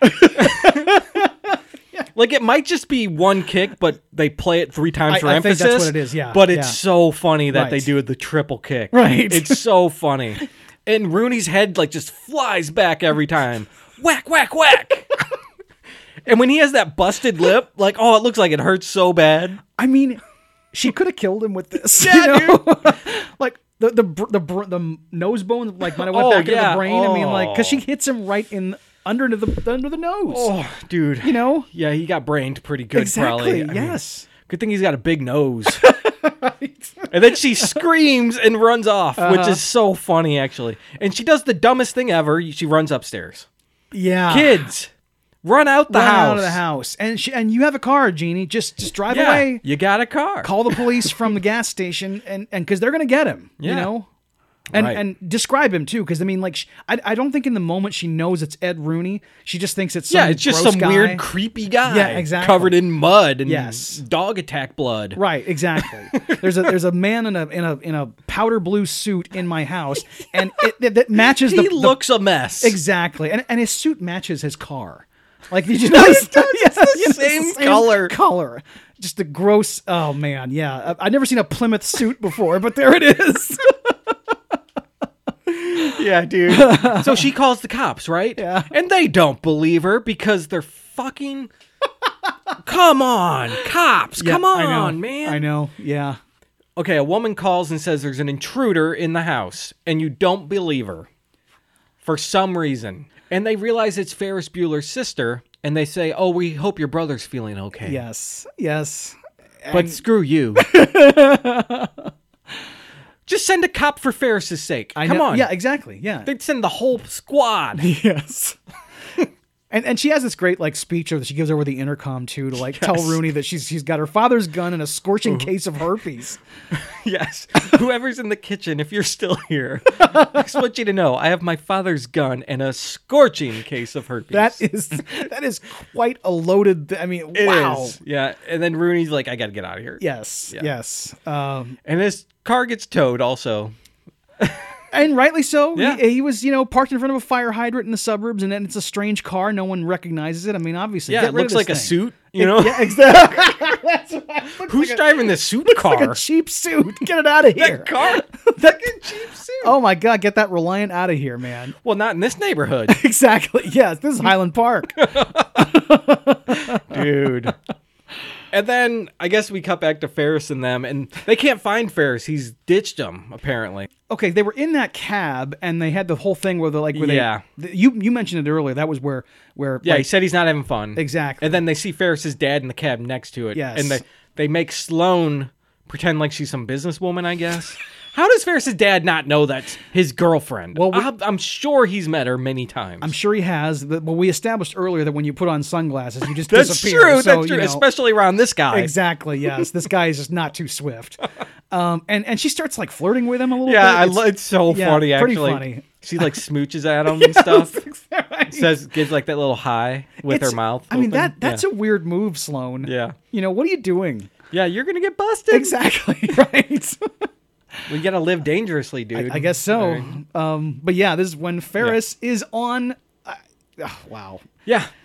He has the power to electrify a city, and it's just effortless for him. He is on the float, lip-syncing to Wayne Newton's Dankeschön. Yep. And he's surrounded by women in dirndls, because it's the German Pride Parade. And, he's styled his hair differently. It's in a pompadour now, like Rick Astley. And, it's really pretty... It looks good. It looks good. Yeah. And he sounds good, like you said. It's lip syncing. Yeah, exactly. He's doing he's giving a great performance. Sure, right. And Alan Ruck and Mia Sara are like talking while he's doing this. Like, I can't believe he's up there. Like, man. And Cameron, he says, man, Ferris can do anything, like anything he wants. Mm-hmm. Like, not me. I never could do that. Yeah. Like, he's just something special. On this viewing, I started to feel that Cameron is putting the moves on Sloane. You think so? Yeah. When they walk off together, in the thing that you just mentioned. Okay. Because when the Dankeschön performance hasn't ended yet, and Cameron and Sloane are walking together, holding hands. Yeah. And the way he smiles and his self-deprecation, it's all like leading somewhere to me. Especially when she asks him what he's interested in, and he goes, nothing. Yeah. And he's very charming. He is. I look, I'm not saying he's trying to steal Sloane away, but yeah. I just feel like he is like doing something He here. probably is, because Ferris mentions it, like he doesn't have girlfriends and stuff, and like Sloane is being really sweet to him, and I don't think from Sloane's side she has any interest in it. She's just being a good friend to him, holding his hand, walking with him and stuff. But and Ferris would probably be okay with her doing that even when they're all together, I bet. Well, that's true. I think he'd be okay with that. Right. But yeah. But yeah, I feel like because he doesn't get that kind of attention from a girl ever, Right. like he's probably got something in him, maybe going a little down a path he shouldn't go. Yes, you know, right. Especially if it's Mia Sarah in 1986. Dude, yeah. yes, of course. I mean, and you're right about her. Like, I do think that, like you said, she is not maybe reciprocating, but, Yeah. you know, she's just having a nice conversation with somebody. Right. But I think that in his mind, you know, let's see where this goes, you know. Yeah, and I feel like they've probably hung out a ton, but they're not really like friends, you know? Yeah. They can be friendly and hang out, but like it feels like this moment they're actually building a relationship kind Yes, of. Like they're because- actually having meaningful talk Right. with each other Right. and like actually building something. Yeah, I guess, like, because, I mean, they wouldn't hang out independent of each other, like, I mean, just with each Right, other, yeah. unless Ferris was there. you Right. know? So, yeah, this is the first time they kind of had a moment alone together. Yeah, it's kind of sweet. Yeah. And then the song ends and Twist and Shout by the Beatles starts playing. Mm-hmm. And Ferris is like, all right, it's on now. And he does this whole number. Yeah. He, like you said, he electrifies a city. The entire city of Chicago is dancing and singing, twisting and shouting to this song. I mean, even the people who aren't at the parade are his like... dad is in his office on the just 44th down. floor. I know, exactly. He starts doing the twist. Dude. Yeah, it's amazing. And you know, like, there's one moment during the montage, because we're like seeing like various parts of the city, what's going on, and there's like a synchronized dance team that like emerges at one point. Dancing on the steps. You know, even in the 80s, this felt very 80s. You know what I'm Right, saying? yeah, Like yeah, I'm just yeah. like watching. I remember like being a kid going, well, that wouldn't happen in real life. Right. You know? And they look 80s. I know, it's very, it's so just like in a place. Everyone looks so 80s I know, in this because it is. Everybody in the crowd, all the onlookers, when they, at the end, went like, you know, and Yeah. and yeah, I have never seen a more 80s bunch of people. Mid-80s Exactly, Chicago. dude. I mean, jeez, man. Yeah.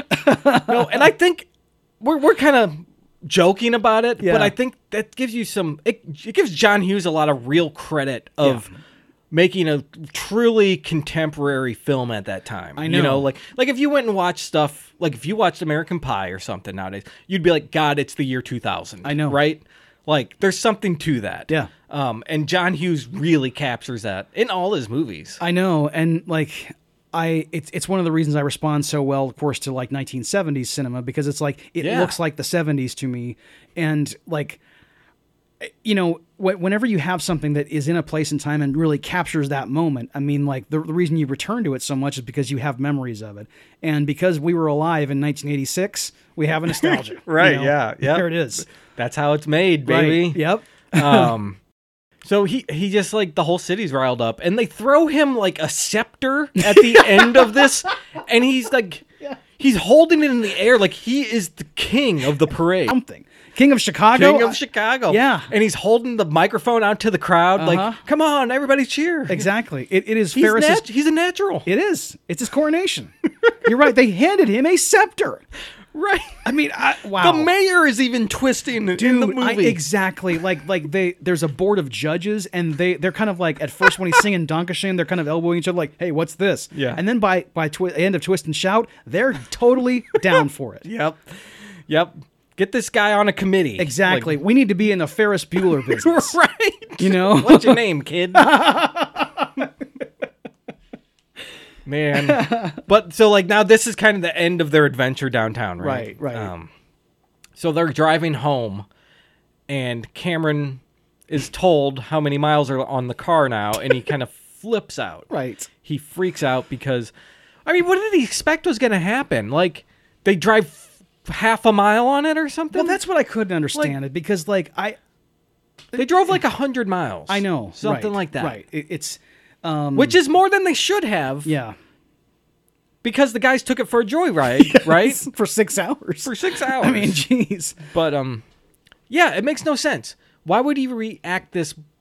Wouldn't he react this way whether it was 1 mile or 100 miles? Absolutely. Right? Yes. His whole like kind of going nuts like this. I mean, yeah, it's he could have just looked at the gas gauge when they first got in the car and seen that, oh wait, we're down to half a tank. What's going on? You know. But yeah, it's a little inappropriate. But it's because this is Ferris Bueller's Day Off, and we have like just limitless time. Apparently, we go from this day has more than 24 hours, right? They crossed the international date line at Lake Michigan, apparently, Yes. and they just pull over to the side of the road, and Sloane is like trying to nurse Cameron back to health, while he like stares up at the sky, and Ferris breaks the fourth wall again and says some stuff about like what's going to happen, and yeah, they're going to go to college. Yes, Sloane is going to be in high school still another year. Right. I wasn't lying when I said I'd marry her. Right. Me and Cameron will probably go our separate ways because that's just how life happens. Yeah. There's a lot of truth in it. Yeah, of course. I mean, like, think about like the people who were like your best friends in high school. Yeah. Like they were like you were just seeing each other every day, and you talking on the phone and like just hanging out all the time, and now they're gone. Yeah. It's amazing how life goes. Yep. Yeah. Yeah. But yeah, it's now time to they ride home in rush hour, but they make it home in time to sit in a hot tub and eat Oreos while they decide to want to roll back the odometer. Oh my God! Is that at Sloane's house or is that at Cameron's house? I think it's got to be Cameron's. It's got to be right? Cameron's house. Yeah. I mean, because that's a third location that they went to, like to stop off like that. I mean, this has to be at Cameron's. It has to be Cameron's. Yeah. So yeah, they're there. He falls in the pool. He's been catatonic this whole time, right? Yes. And he falls off the diving board, and Ferris is like, "Oh my God, he fell in the pool!" And he's like looking at him from the surface, and you see him sunk to the bottom, like, "Oh my God, I gotta help him." And you get a shot from under the surface, down where Cameron is, and Cameron opens his eyes and like looks back up to see if Ferris is gonna save him or not. Which is pretty funny. And he does. He dives in and saves him, and then he gets him to the side of the pool and is trying to wake him up. And Cameron opens his eyes and says, "Ferris Bueller, you're my hero." And he's teasing him. Yeah. He's like, "Man, that was really good, man. You really saved me." And they have a pool fight, which is funny. But if it were anybody else, like besides Cameron / Alan Ruck pulling this stunt, I'd be really pissed off. Yeah. But because I'm just so in the tank for Cameron, I'm totally okay with it. And Ferris kind of deserves it a little bit. He yeah. deserves to get worried a bit. Exactly. I mean, he's just like had nothing go wrong for him all day long. Even in the times where he was like in a scrape, he just like thought his way out of it. There's no stakes for Ferris in this at all. Right. Like, he's going to avoid Rooney. He's his sister. He's going to avoid the parents. We know it. Yep. Like, even if he got caught, what's going to happen? Right. Nothing, because he's a golden child, right? Yes. But everything's on Cameron's shoulders. Right. Yeah. And by this time, Jeannie has been picked up by the cops. For a prank phone call. Come on. What a joke. Chicago PD. I mean, it's just... You better be better than this. I know. And she's sitting in the police station, and we get a cameo from Charlie Sheen. Yeah. And he is just drugs. No thanks. I'm straight.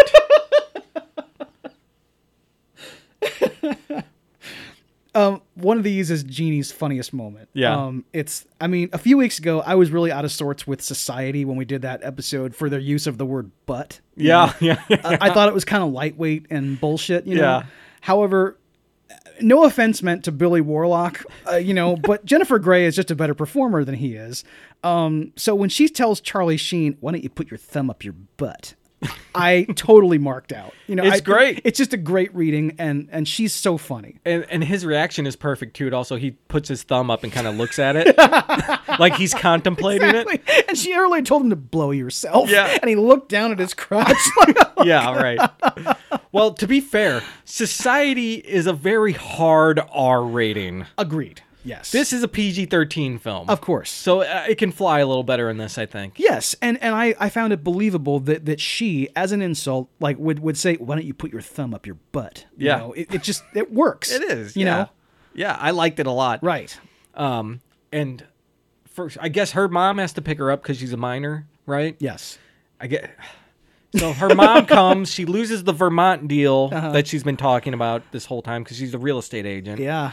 And picks her up. And at the end of the scene, she's making out with Charlie Sheen, which is funny because of this confrontation they've been having. And then we don't see them for a while, and then it cuts to them making out, Right. And then they leave to go home. And Ferris has to leave to go home. But not before we get the famous car scene. Yes. They've propped Cameron's dad's car up to run it in reverse because they're freaking idiots thinking that's going to take the miles off the odometer. Dumbest plan. The miles aren't coming off, so there's an obvious sign that they took the car and drove it. And Ferris suggests we have to crack open the odometer and roll it back manually. And Cameron says, no, we're not going to do it. I'm just going to take the heat, I have to face my old man, And he has this breakdown, actually, where he starts to kind of get really emotional. And as he's saying things more and more, he gets more riled up. And he's like, he pushes me around. My old man pushes me around. And I never say anything. Ugh. And when he screams that, like he's not even in the shot, really. It's his body kind of filling the frame, and he's smashing his hand against his chest as he yells that. Yeah. And it's so powerful. Yeah. Like, you really feel this kid has the worst relationship with his dad. It's such a dramatic scene, and like, and we always talk about like tonal shifts and how weird that is, but like this is appropriate because I mean, like the scene leading up to it was even like Cameron kind of confessing, what he was thinking about when he was in his state.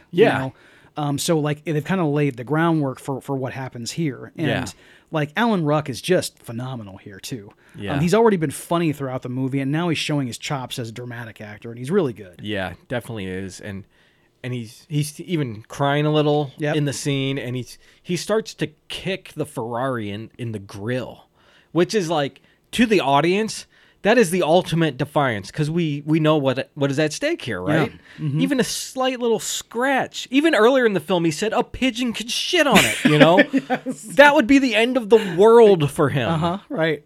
And he's punting this grill with his own foot. It kicks one of the lights out too. Busts the glass. Yeah, and so it's like, just, you're looking at it going, okay, well, this is irreparable harm to this car. I mean, he dents the bumper. There's no way they can't fix any of this. Can't hide it at all. And because it's been propped up to go in reverse, it's still going in reverse. And every kick, they show like this little like stand it's up on, like bending just a little farther and farther. Right. And he's about to go for one last kick, and he doesn't do it. And then he's like, wow, I really kicked the shit out of it. And, kind of realizing what he's done. And he's like, good, okay. He'll come home. I'll have to deal with it. It'll be fine. Right. It'll be fine. And he says, I can't wait to see the look on the old man's face. And he puts his foot on the hood of the car, and then it tips over in full throttle reverse, flies out the glass window into the ravine behind the garage.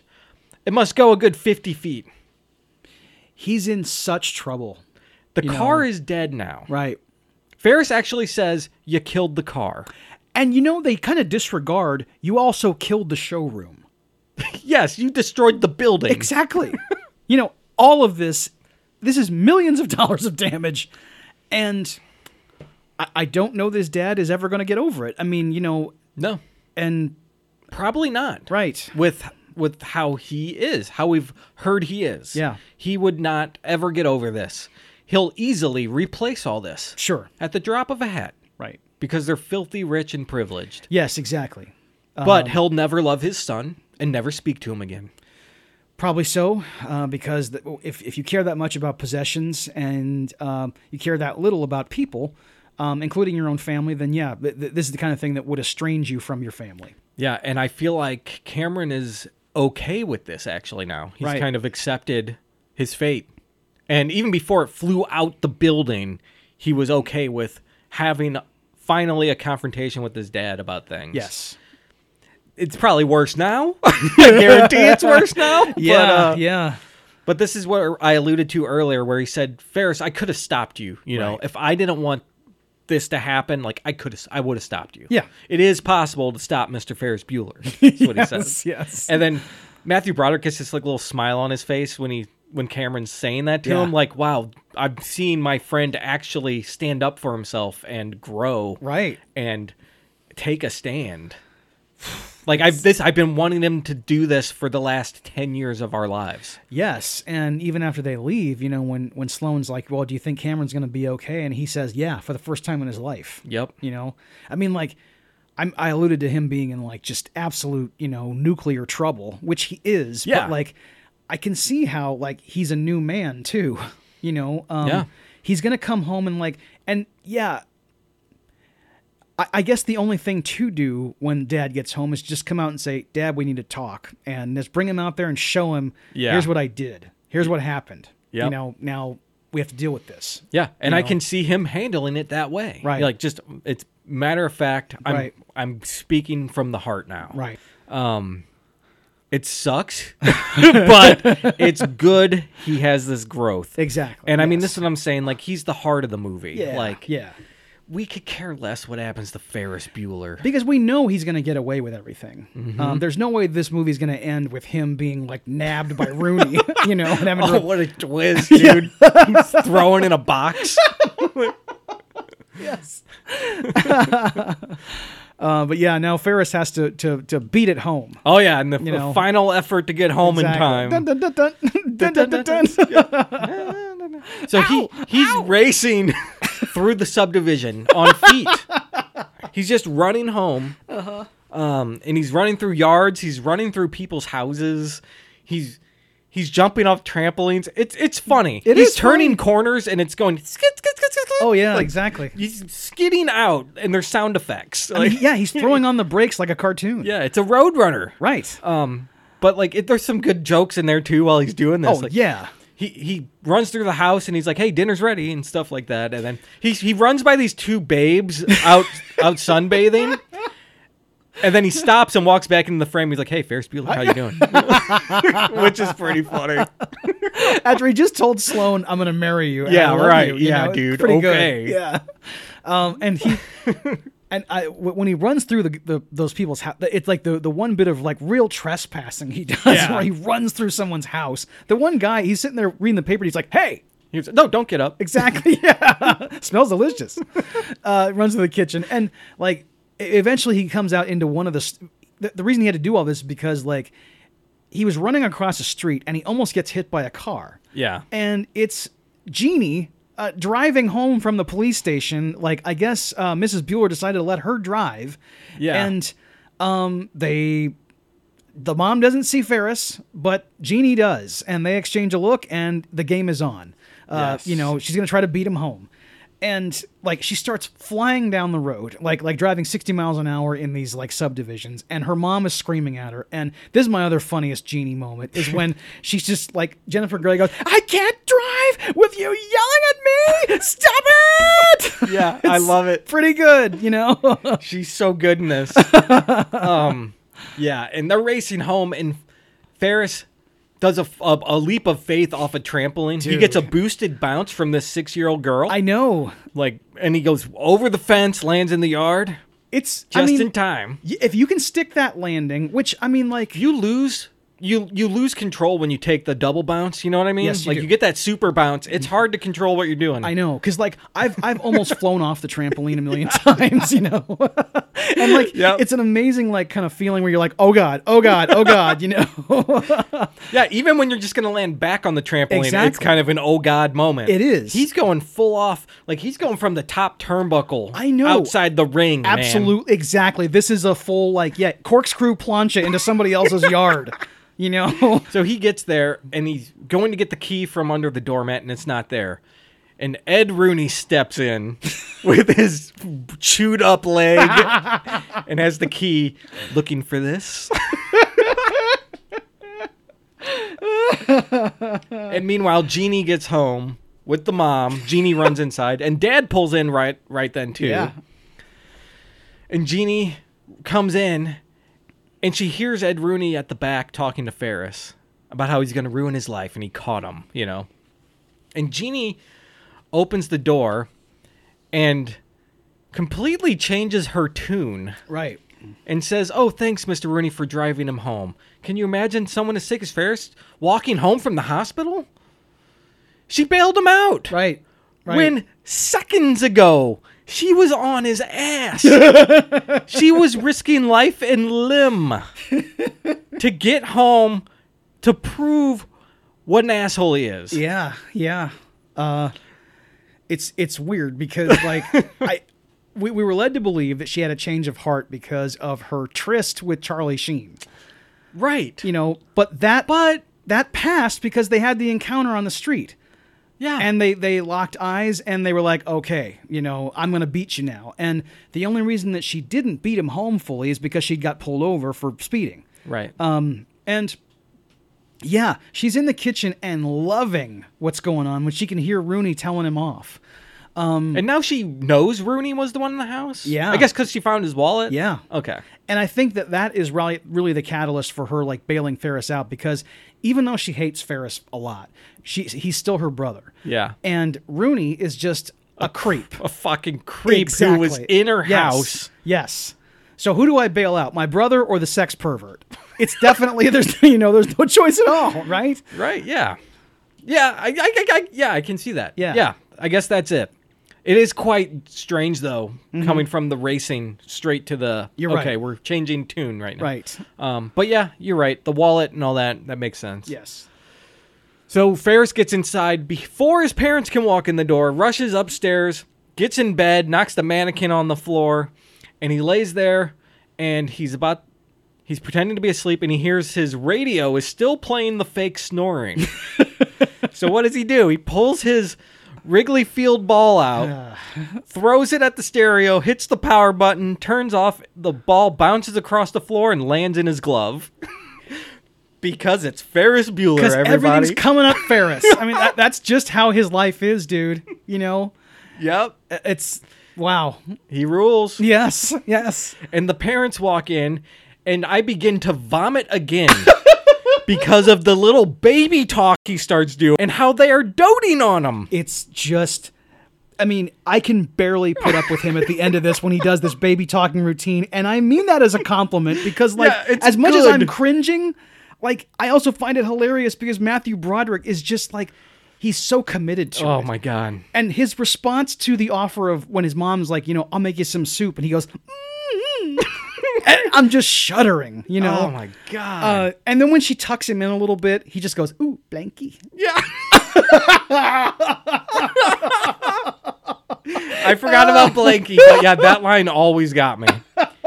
And he doesn't even like enunciate very well. He's like, Blink. Yeah, I know exactly. I know that's what makes it even worse. He does it like he's 18 months old. 5. Yes. Yeah. It's disgusting. It's like, I mean, because when you see a little someone who is not a baby talking like that, you respond to it like you do the Uncanny Valley, essentially. It's so unnatural. Exactly. Yeah, so they leave the room again, and the tender music stops playing, and my lunch goes back into my stomach.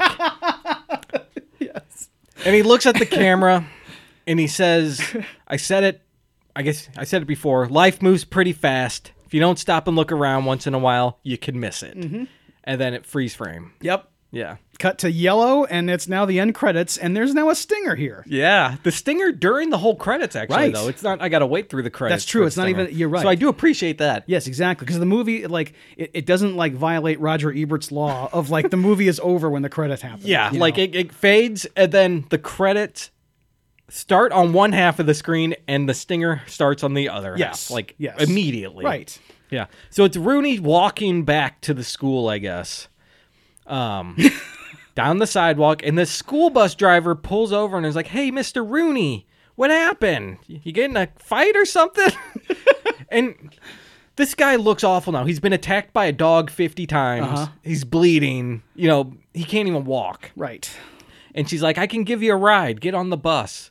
And he actually gets on the bus. After waiting for like 15 seconds. It's actually pretty funny because he looks back at the bus, kind of thinking about it. Right. But I think also realizing how horrible of an idea this is. Right, yeah, that's right. And he still gets on the bus. Still goes through with it. Right. and he has to walk to the back of the bus where there's an open seat past all these students who hate his guts. Right. All the sportos and sluts and weirdos. Yeah. Dweebies, dickheads, they're all there. And he sits next to this, like, it looks like a little girl, actually. I know. But she's just a girl with Coke bottle glasses, this little Millhouse kid, I know. Right. And the first thing she says to him is, I bet you never smelled a real school bus before. Which is so funny that is what she chose to say. Why would you say that to someone? You know, it's like she's just this, like, it's almost like she feels empowered in some way to, like, sass Ed Rooney. And because she's surrounded, like, she saw the state of him coming on the bus, and, like, she knows that she's surrounded by all her peers, and that he's in some kind of situation where he's riding the bus out of desperation. Yeah. So it's like, I'm gonna fuck with this guy a little bit. You think she's fucking with him? This is her only chance to fuck with anyone. Exactly. On this viewing, that's how I read it. She probably gets teased by everyone on this bus. Exactly, because, like, this kid is like, she's yeah. You mentioned the Coke bottle glass. You can't. I mean, like, her eyes are like gigantic behind them. There's a reason no one is sitting next to her, right? She's just kind of a weird kid, you know. And it was 1986, and those people were, like, not in the parade yet. No. And then she offers them a gummy bear that have been in her pocket, so they're nice and warm. And soft and warm. You referenced this kid on a previous episode. Yes, I did. And that's the whole reason I put it on the schedule, because we were, like, talking about this little weirdo on the bus for, like, a good 2 minutes. And I was like, okay, yeah, we got to do an episode on Ferris Bueller. Yep. And then you see Ed Rooney look at a binder someone has, and it says "Save Ferris" on it. Yeah. Like, throughout the whole movie, we didn't even touch on it, but, like, everyone is collecting money to save him. Right. Everyone's talking to everyone about how we got to save this kid and how amazing he is. So Rooney's sick of it, and he sees this, and then finally he gets the chance to break the fourth wall, and he spikes the camera. Yep. And before he saw the Save Ferris on the binder, he looked up at one of the, like, carvings on the bus wall that the said, doodles. It said Rooney eats it. Yes, I love it. Like, you know, and someone took the time to do that. When he gets that gummy bear, he just flicks it as hard as he can, like, across the bus. I know. It's like, it's one of those, you ever play, like, the football with a little triangle? Yeah. It's like when someone had, like, just a really amazing flicking power. Oh, yeah. Like, it's like... he's got that. It goes across the room. Right. It's like, wow, dude. Yeah. And then the bus pulls away. Right. And, like, that's the end of the movie.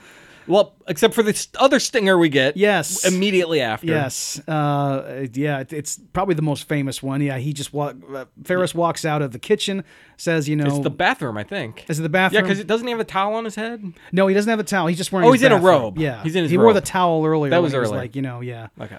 But yeah, I just, you know, what are you doing here? It's over. Go home. Right. Go. Which I think is awesome. No, it's a good. I freaking love it. It's a really good stinger. Yeah. And it doesn't outstay its welcome. No, it's over. The movie's in 10 over, seconds. And he says it's over. Leave. Right. Go. Yes. It's pretty cool. Because he has to have the ultimate power in life.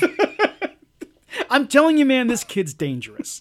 You know, he's like, I mean, there's something. He was probably dismembering a body in that other room. Honestly, that's why he wants us to leave. Honestly, I didn't think it was more like that he was Jigsaw, like he's actually that kind of dangerous. I mean that he's, like, dangerous, like, geopolitically. Yes, like, definitely. Like, he's going to like serve on the Supreme Court and make some horrible decisions. Right. That kind of thing. Yeah, I think Kevin McAllister was reserved for Jigsaw. Yes, like he grows up to be Jigsaw. Yes, that kid's got, like, those kinds of problems. Yeah, John Hughes loves these kind of characters, man. I'm telling you. That's right.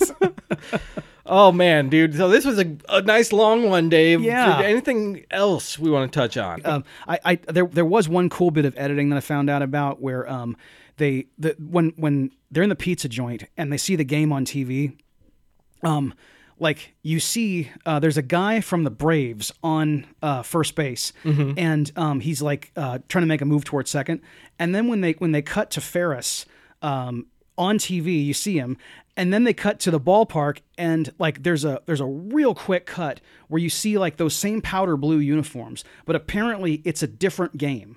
Like the game that they showed originally on TV was a game the Cubs played against the Braves, and then the one that he was at was against the Expos. But because the Braves and Expos both wore powder blue uniforms at the time, it was pretty seamless with the editing. Okay. So no one noticed that it was different games. You did, though. I did, exactly, yes. Dave knows these things. Right.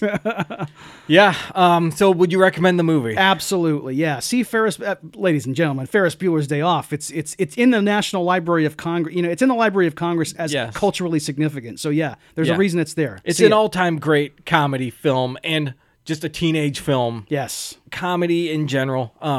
80s movie. Yeah, it's probably my favorite John Hughes film from the 80s. It might be my favorite John Hughes film in general, actually. I was trying to think of like what my favorite is. This one's way up there, but like I think the one I've seen the most is The Breakfast Club. Yeah. And I think that like Planes, Trains, and Automobiles is probably the most mature. They're all good. Yeah. Like a lot of his movies are teen stuff. He does have a few with adults, and then I think he started just writing a lot of like kid movies in the 90s. You know, right? Like that's where his career went. Right. But it's awesome, man. Yes. You got to watch this movie. He is like he made studio films that were very personal to him, and that's really cool. That's awesome, man. Yep. So that wraps things up. If you like what you heard, please subscribe anywhere you get your show or anywhere you get the podcast. Rate it, review it, and most of all, share it. Gets more dudes listening to the dudes. And you can go to dudesonmovies.com and find anything you need right there. Yes, and and we are also on Facebook, Blue Sky, and Instagram. We're screwing up all over the place. Just look for Dudes on Movies, and our email address is dudesonmovies@gmail.com. Yeah, I kind of like it. Maybe we shouldn't cut it. It's kind of cool. Yeah, I think we'll keep this. We're spiking the camera. Sure. Spike the mic. Right. And Dudes on Demand is back. Don't forget, everybody. Right. Go to dudesonmovies.com/demand or on social. Hit us up. Let us know what movie you want us to do in January, and let us know why. Right, exactly. And Dave, what's the question of the week this week? The question of the week is, what are your favorite examples of breaking the fourth wall in movies? There you go, dude. Mm-hmm. And stay tuned next week when we do 1958's The Hidden Fortress, directed by Akira Kurosawa and starring Toshiro Mifune. So until next week, I'm your dude Scott. I'm your dude Dave. And we'll see you next time.